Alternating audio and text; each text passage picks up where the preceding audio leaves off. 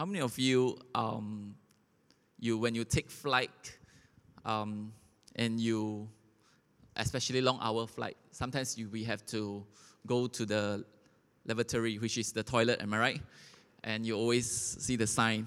And sometimes when we need to go to the toilet, then we realize that the sign is always red. And we become a bit frustrated, like just before, oh no, it's my turn, it's green. When you reach there, it's red again. Or maybe you guys are not like that, you wait outside the toilet. All right. Do you realize that sometimes an occupied toilet can be frustrating? Or sometimes you try to call somebody urgently, and you call and call and call. Either that person does not pick up, or is engaged.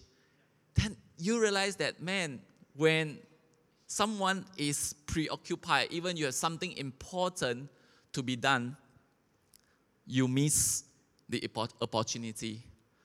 Growing up, we have friends as well. And sometimes you miss a friend so much, you want to spend time with that friend. Then you realize, oh, that friend is attached and is always very busy. And when someone is attached, then you realize you feel detached. You know what I'm talking about? Today you guys are so amazing. Like you want to engage somebody, but you don't get that engagement, and you don't. That was what I felt when I was in silent retreat. I realized that sometimes we have to be absent so that we can be present with the Lord. We have to be absent from our routine. We have to be absent from our thoughts. We have to be absent from our busyness so that we can be present with God. Sometimes we have to learn how to. After I left Penang to that silent retreat, I realized that, man, I miss the fellowship that I have with the people. And when you are away, then you realize you want to be around. And when you go back, you really want to communicate deeply. But sometimes just having everyone around, it does not mean we communicate deeply. Sometimes we're just talking crap, we're just watching movie, we're just eating together, sharing a meal. So there is a power in being away so that you can really be around. There's goodness in sometimes being alone. Then you realize that you are not alone because God is with you. And suddenly you remember God has given you people around you that you should treasure. So this conference, let us go away from our routine, go away from our busyness for 2 days, and we want to be attached to God. We want to disengage from the rest of the busyness and the routine so that we can hear God's heartbeat. But one of the things that's all constantly there, no matter whether you are with people or without people, it's this thing called emotional attachment. All right? We are emotionally attached to what? To the material things that we love. Sometimes we travel and we realize, man, I did not lock my house properly, right? We are emotionally attached to the material things. Maybe you lose your phone.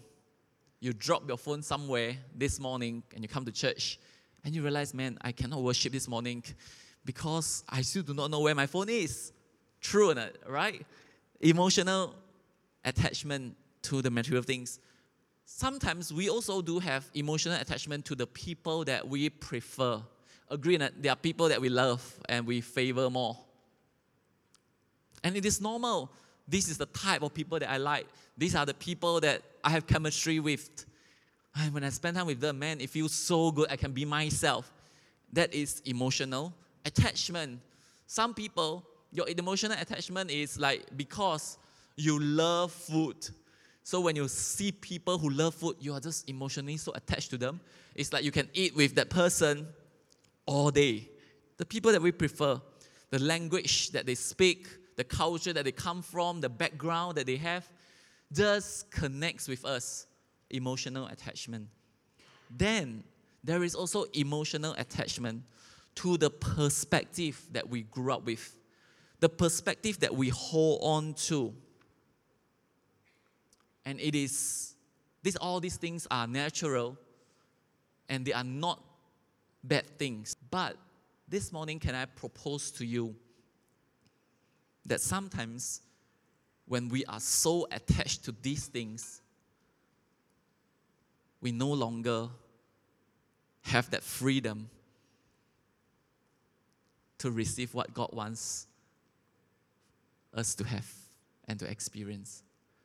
Perhaps because of the emotional attachment to the material things that we have, we lose the freedom to explore new things. We lose the opportunity to have new experience. Perhaps because of the people that we prefer, we miss out meeting people that can help us to grow, people who can inspire us, people who can speak honestly to us that we feel uncomfortable, but yet it is good for us to learn from them. Are you following me?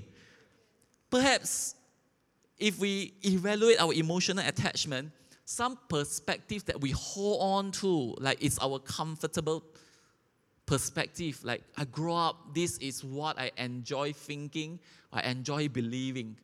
When someone proposes something that is different, because of our attachment, we are not free to explore other possibilities. And what if this is the Word of God and we just missed it because we are so attached to these things? Jesus invites us to leave all these things so that we can go away with Him and learn from Him. And today we want to learn from Jesus. Last month, we talked a lot about the passion of Jesus. Jesus died for us on the cross. He showed His passion for us in His suffering. So I begin to look up into the dictionary. And I begin to, because this month, I want to know, God, where does passion lead us to? Then I realized that for Jesus, His passion is not just feelings, it's not just compulsion, it's not just commitment, but His passion was felt by the people. That is because His passion was turned to compassion. Everybody say compassion. And I look up to the dictionary, what is compassion? One very single word. Compassion is simply co-suffering. Remember, passion was shown through suffering, and now compassion is co-suffering. Wow. Compassion is that willingness to say, I will suffer with you.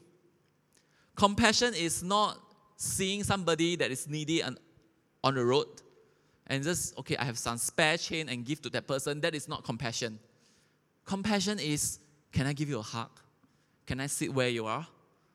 Can I give you my precious? I'm willing to suffer with you. That is the meaning of compassion. 1 Peter chapter 4, verse 1 to 2.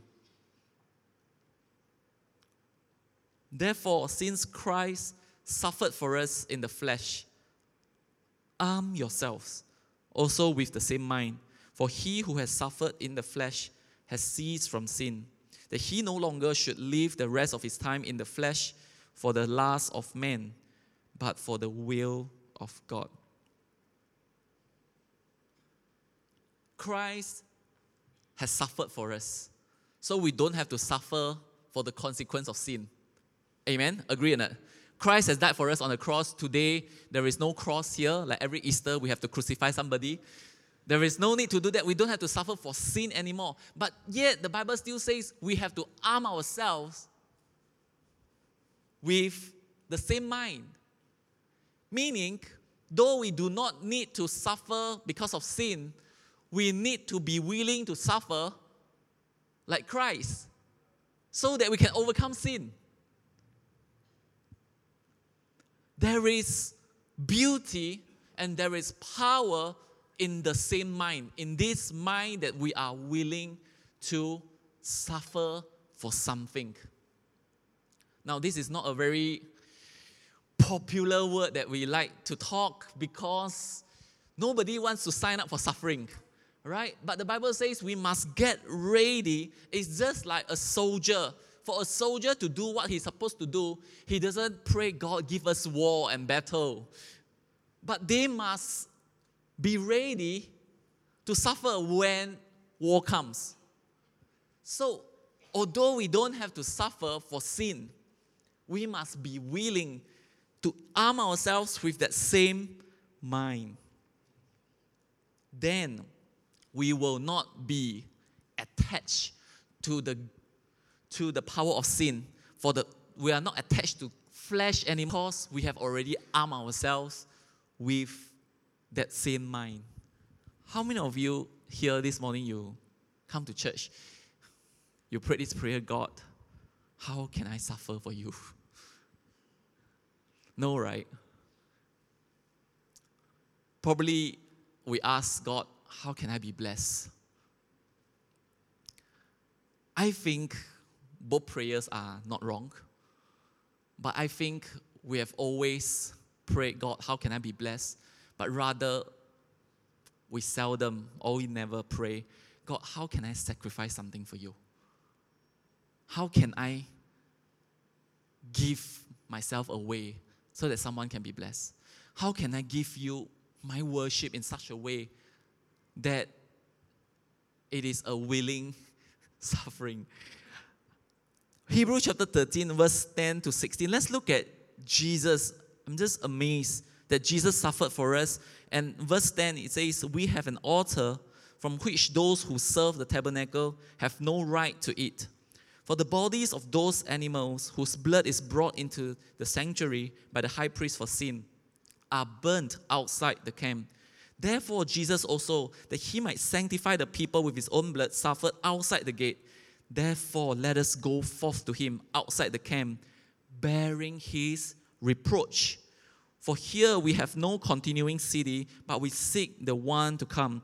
Therefore, by him, let us continually offer the sacrifice of praise to God. That is the fruit of our lips, giving thanks to his name. But do not forget to do good and to share, for with such sacrifices, God is well pleased. You see, the Bible repeats that again, that as Jesus suffered outside the gate, we should go to him and bearing his reproach.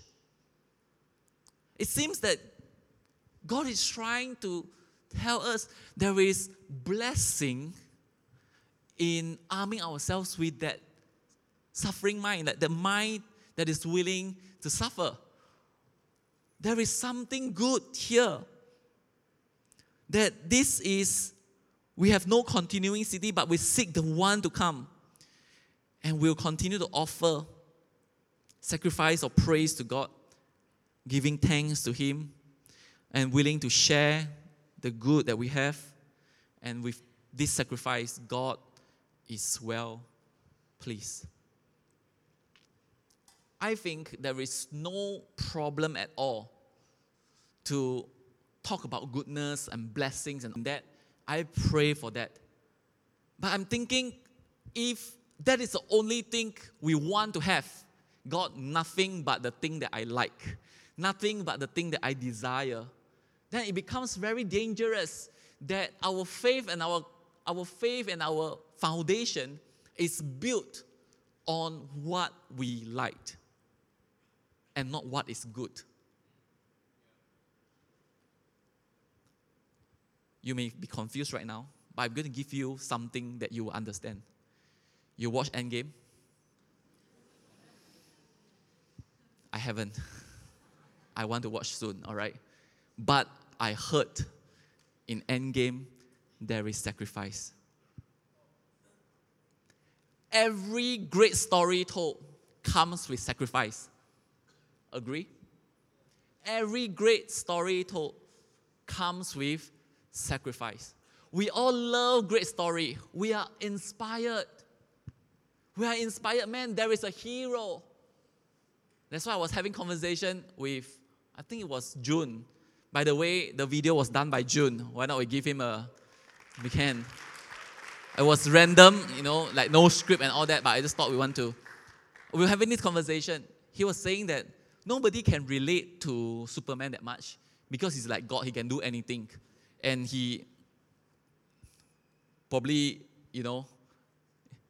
even God also suffered more than him, right? Jesus suffered more than him. So he said people cannot relate to Superman as much as the Marvel heroes. I do not know the story yet. Don't tell me.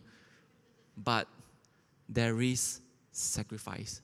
But a lot of times, the problem is when it comes to great story like that, we want to be the people that are on the receiving end.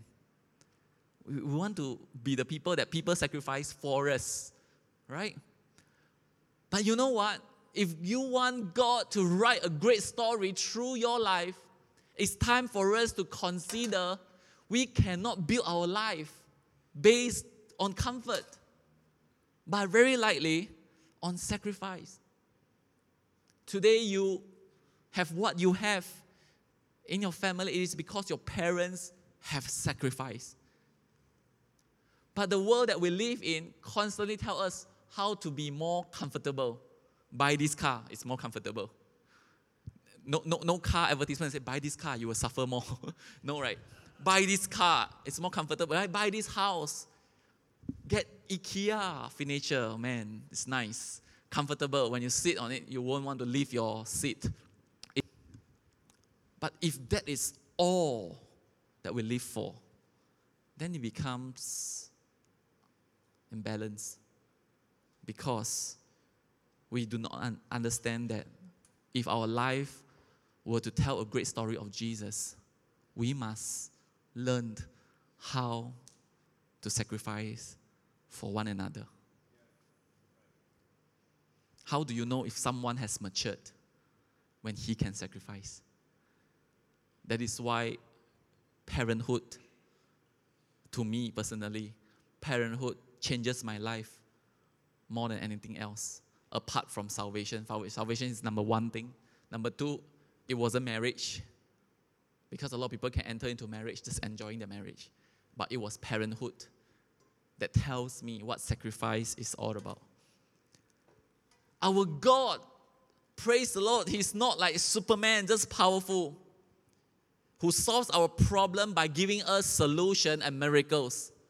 The Bible never showed a God that Jesus just say, come, let me wash away your sin. Let me pour out this washing solution.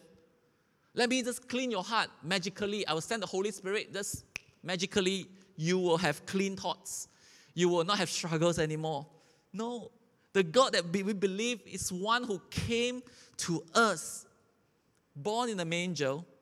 The Bible says that He bore our iniquities. He bore our infirmities. He carried our burden. He is a God who would come to our level and suffer with us. That is compassion. Compassion is not like, I'm here, you are there. Let me just give you the answer.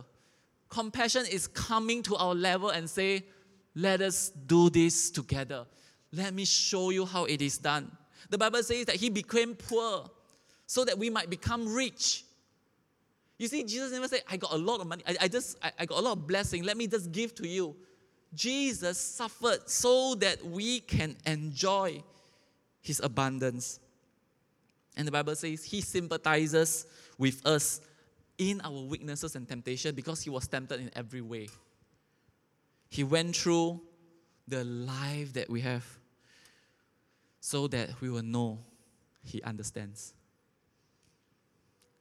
I think He deserves a praise offering right now. Come on. Jesus.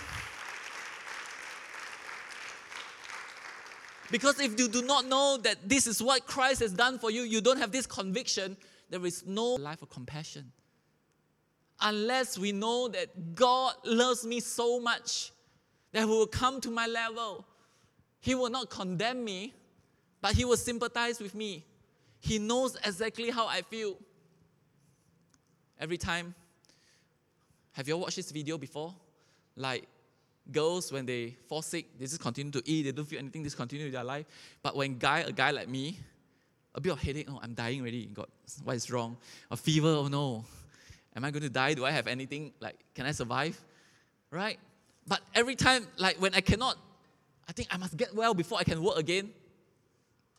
I remember whatever hopelessness, worry that I have, Jesus has been through. Jesus knew how it feels. Then I can talk to Him. That is why praying to God is nice. Because you say something, He understands. I mean, it's not sometimes you tell a friend something, he doesn't understand. You tell him anything, he understands. That is why we pray. Even you tell him something that you do not know the exact word, he also understands. Because we have a compassionate God. Isaiah chapter 40, verse 10 to 11. Behold, the Lord God shall come with a strong hand. You see, God is strong. And His arm shall rule for Him. Behold, His reward is with Him, and His work before Him. He will feed His flock like a shepherd. He will gather the lambs with His arm, and carry them in His bosom, and gently lead those who are with young. Jesus did not love us because we are perfect. When you go shopping, you want to pick a LV bag, you will pick a perfect one, am I right?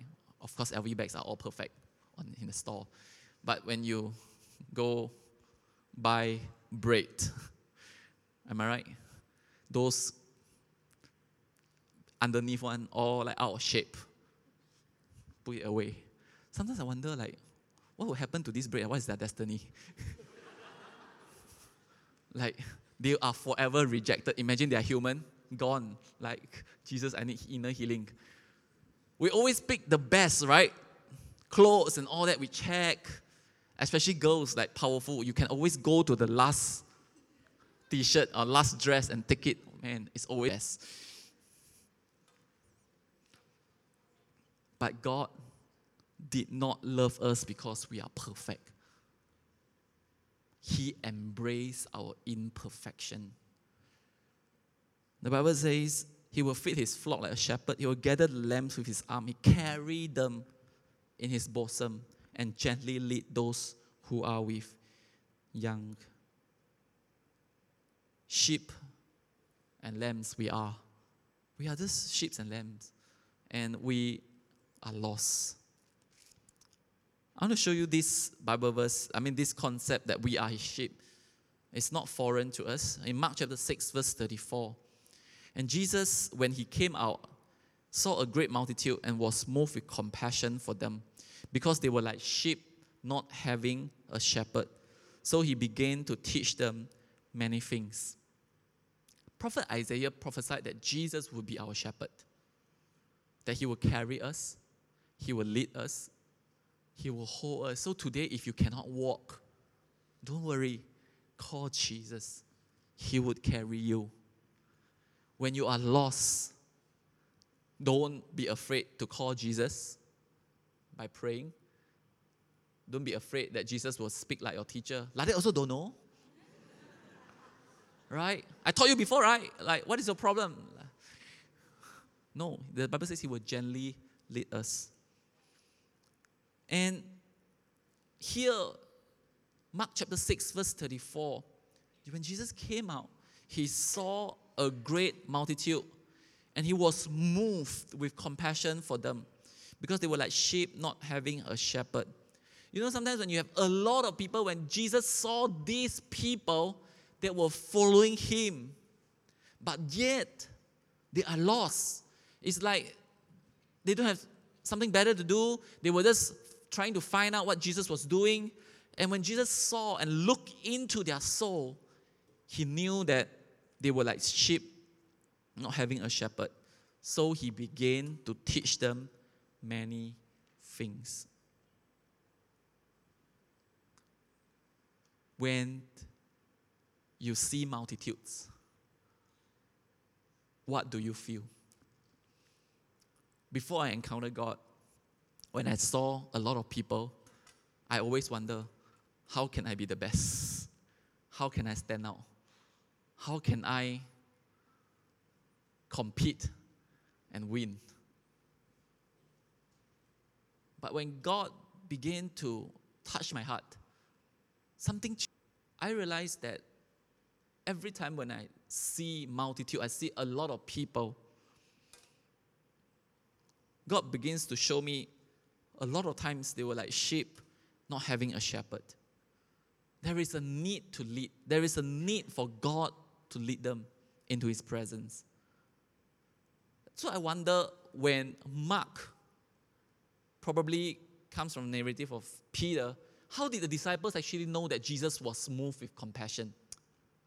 I do not know. Perhaps Jesus stood there, looked at them.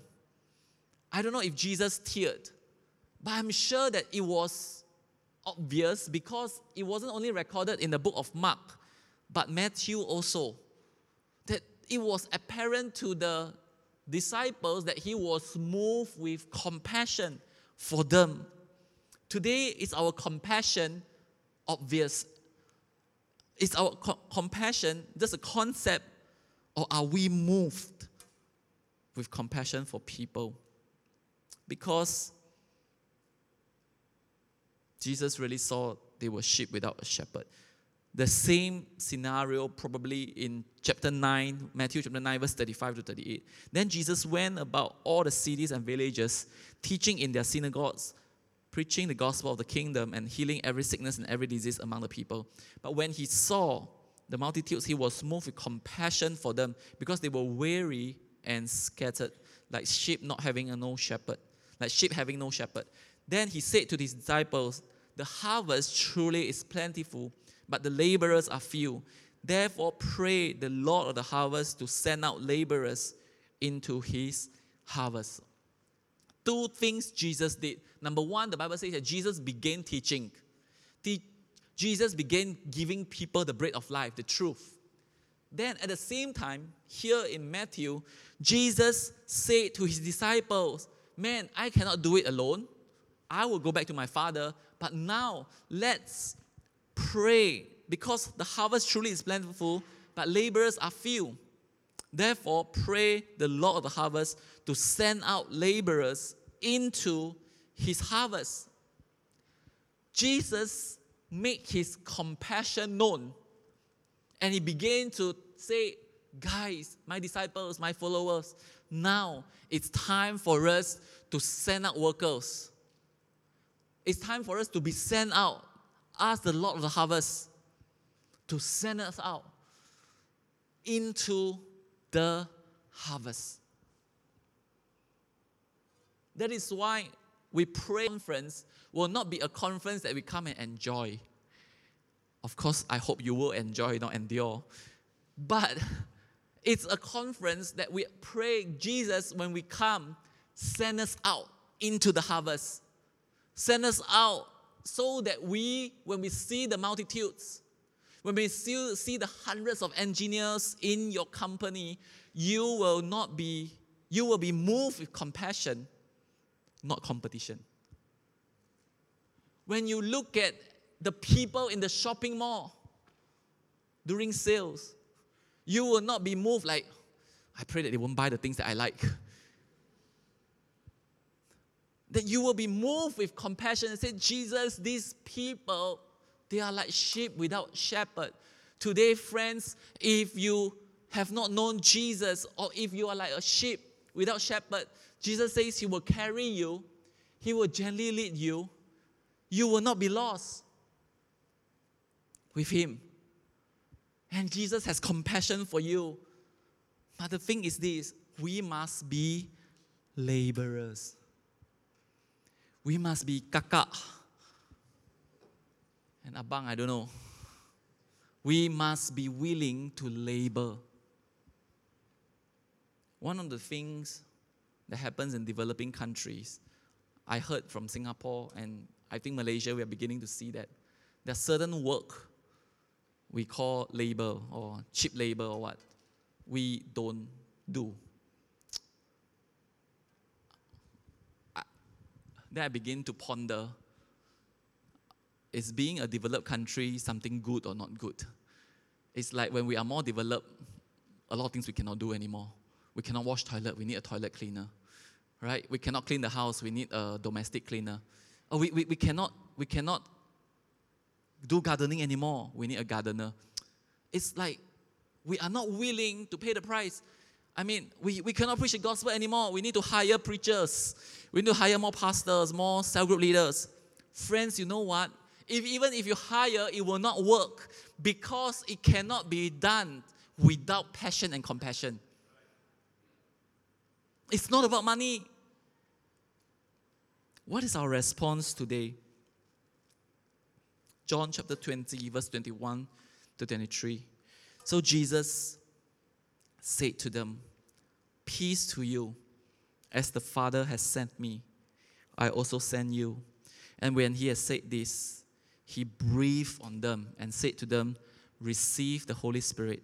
If you forgive the sins of any, if you retain the sins of any, they are retained." Who has the power to forgive sins? You and me? Did you die on the cross? I haven't. I don't think I'm going to die on the cross. And I don't think I'm even qualified to do that. Jesus says only the Son of Man has the power to forgive sin. But what does this mean? You must go back. You must go back and say, as the Father has sent me, I also send you. We are only continuing what Jesus has done. Jesus has died on the cross to forgive our sins.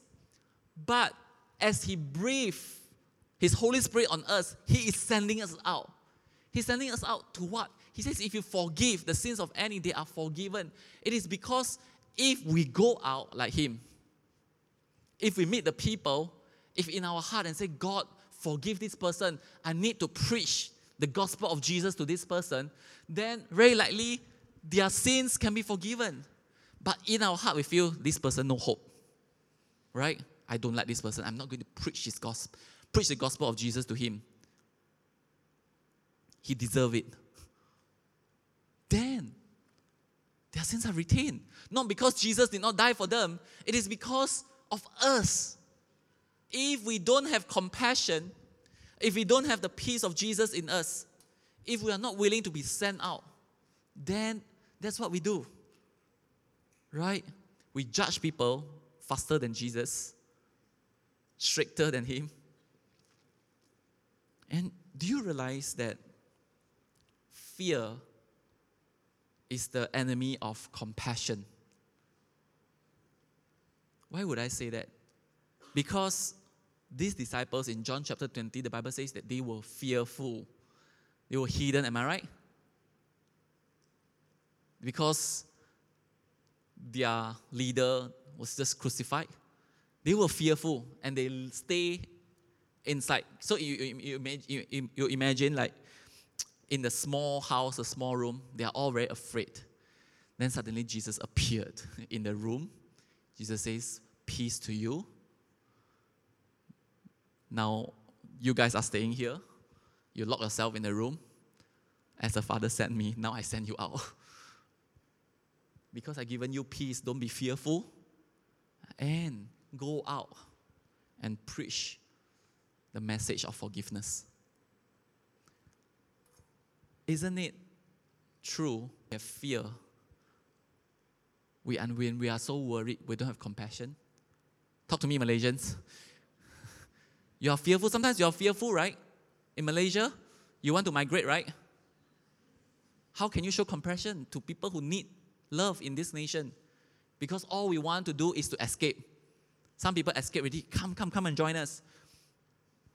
But if you have confidence, the Bible says peace. We have peace in Jesus. We are no longer fearful, but we are willing and we have confidence to go out like Jesus, to show compassion, forgive. Not because they have sinned against us. It's because we know that Jesus has forgiven them. And we want to preach the message of forgiveness. Judgmental spirit is also the enemy of compassion. Do you know, in your heart sometimes, in my heart, okay, I don't know, you guys are better than me. Sometimes in my heart, man, that person, what is he doing? I cannot sense a tiny bit of compassion in my heart anymore because I've judged that person in my heart. Judgmental spirit. Comparison is the enemy of compassion. Very similar. Like you read a bit faster, right? Comparison sounds like compassion. But you know, if you go to, you are constantly compare. Why that person gets so much attention? Why is he promoted? Why he's so lazy and the boss still like him? Why that person in church never do anything but everybody think he's a great guy? Right? We compare, am I right? No more compassion.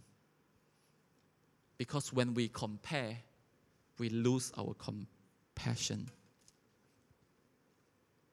Remember, talking about end game. We want to talk about the end of our game. Do you know our game here on earth will never end? The end of our game is when we meet Jesus. So please, I was watching this video by Simon Sinek. He was talking about infinite game. He talks so many times, right? We want to win a game. We want to win the game of our life. But we don't understand that it is not an infinite game. We think that it is a finite game. I must win by the age of 35. I must have this. I must reach this. So we put a time frame. We put a goal. They are all finite. But we don't realize that actually following Jesus is an infinite game. In the game as long as we can. It's not about how many people that you win in 2019 to Christ. It's not about how many people you win. It's not about how many ministry you serve. It's about keep on serving. Right? It's about keep on keeping on. It's about God, I do not just want to serve you this year. I do not just want to serve you for 2 years. I want to serve you all the days of my life. I do not just want to love new friends now. I want to love new friends all the time. I want to love until I see you face to face. It's an infinite game. That is why, really, the real competitor is us.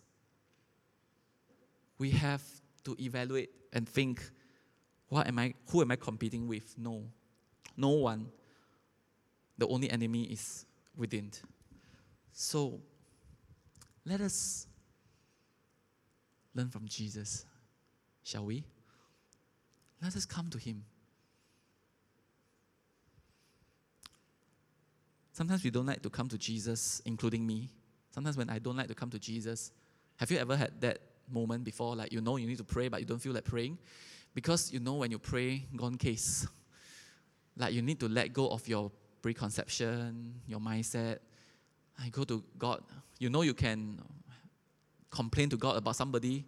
Then you know at the end, God will say, forgive. And God will say, you are also at fault. God will say, go and... But that is how it is, right? Jesus embraced our human imperfection. I'm amazed that when Israel has 12 tribes, some tribes do pretty well, like Judah. Some tribes do pretty not bad. Some tribes bring a lot of trouble.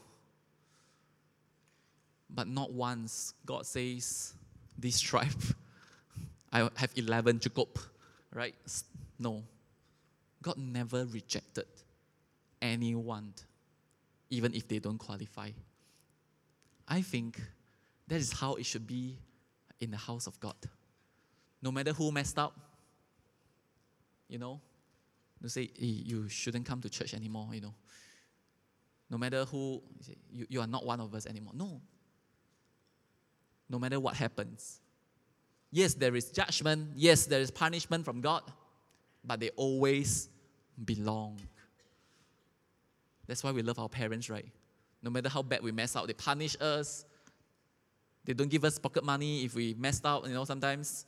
They say, okay, no more study, no more tuition fee, no more movies, whatever.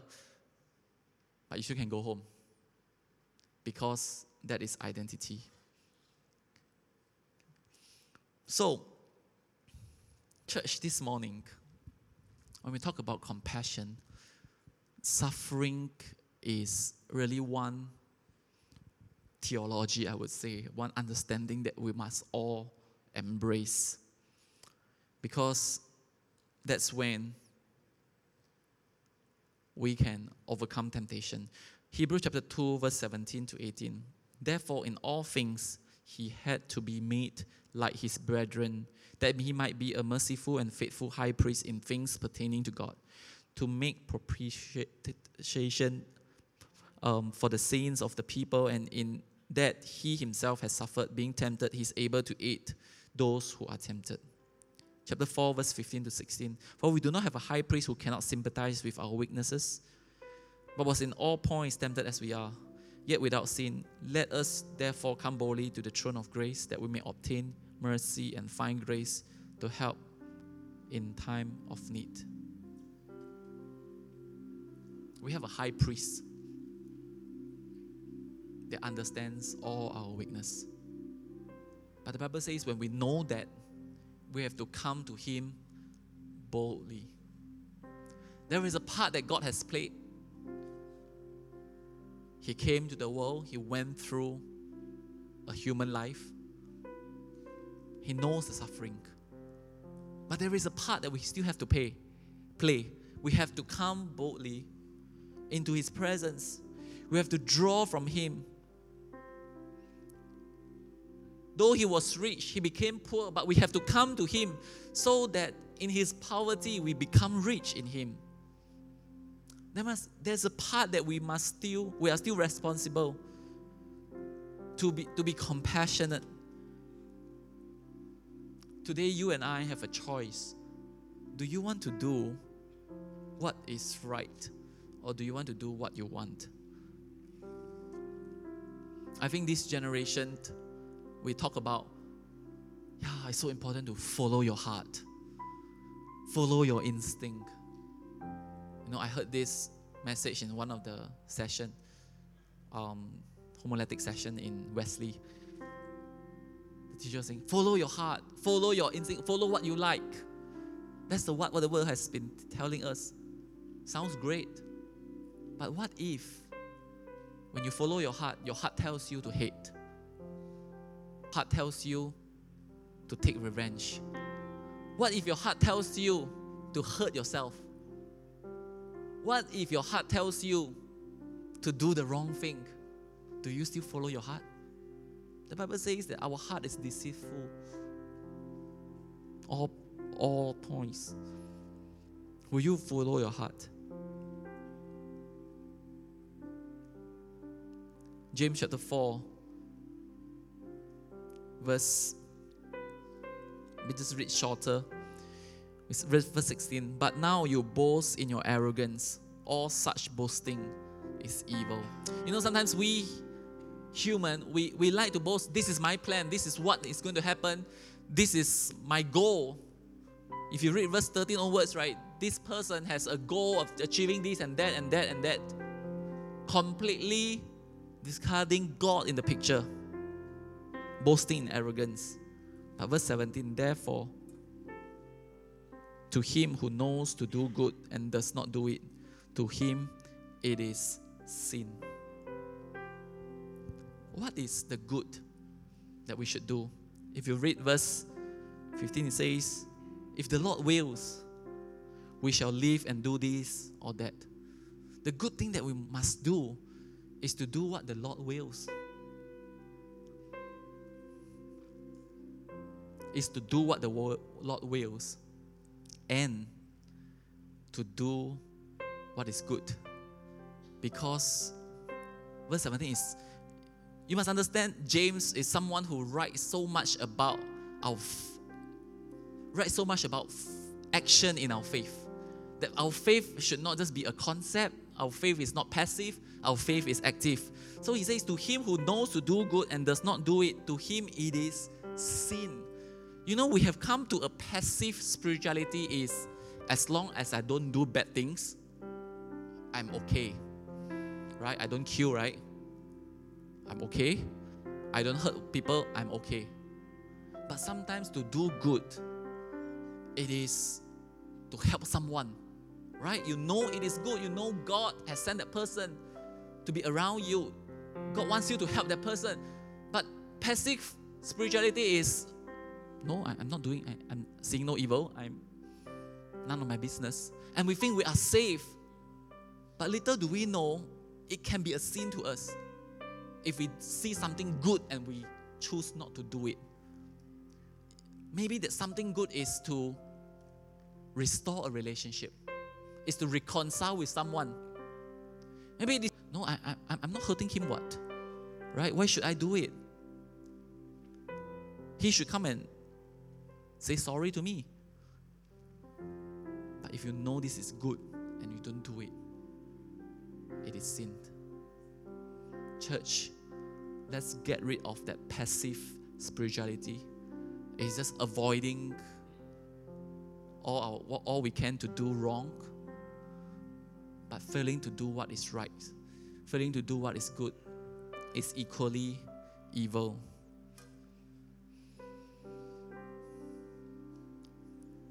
What is good? Compassion is good. Let us be zealous in our good works. Let us be a doer. What is good? Reading the Bible is good. You know it. Seeking God is good. You know it. Do it. Love one another is good. Do it. Serve your neighbor is good. Do it. Prayer is good. Do it. Serving someone, serving in the house of God is good. Do it.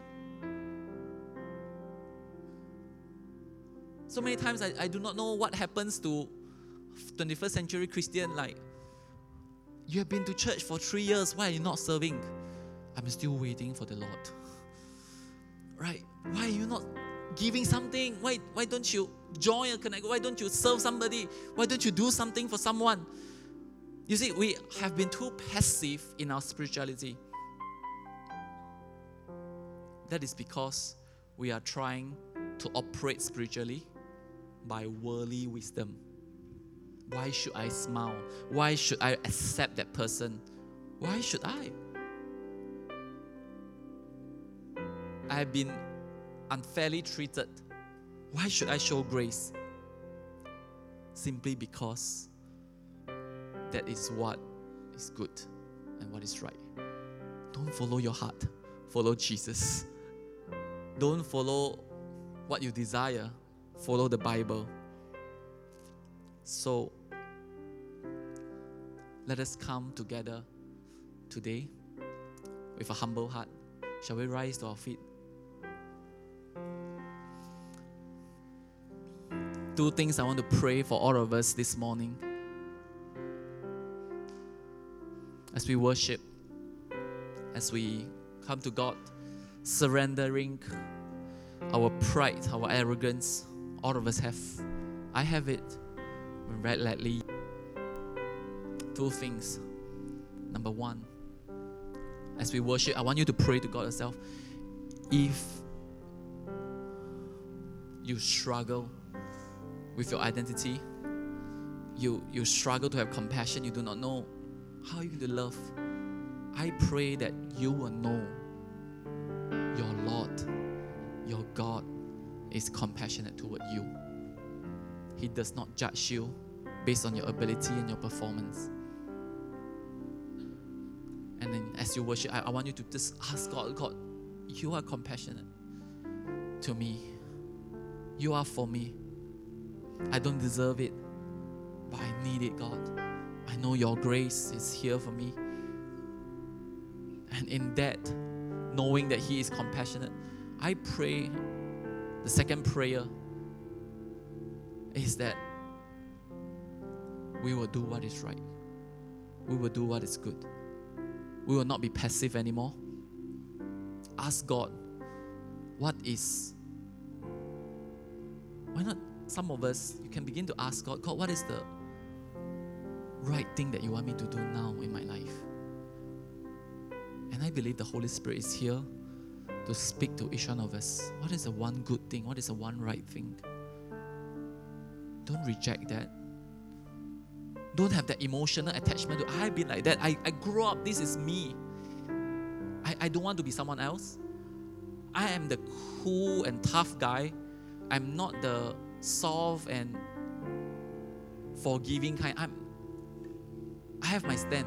You see, when we have that emotional attachment, that's when we are detached from God's grace for us.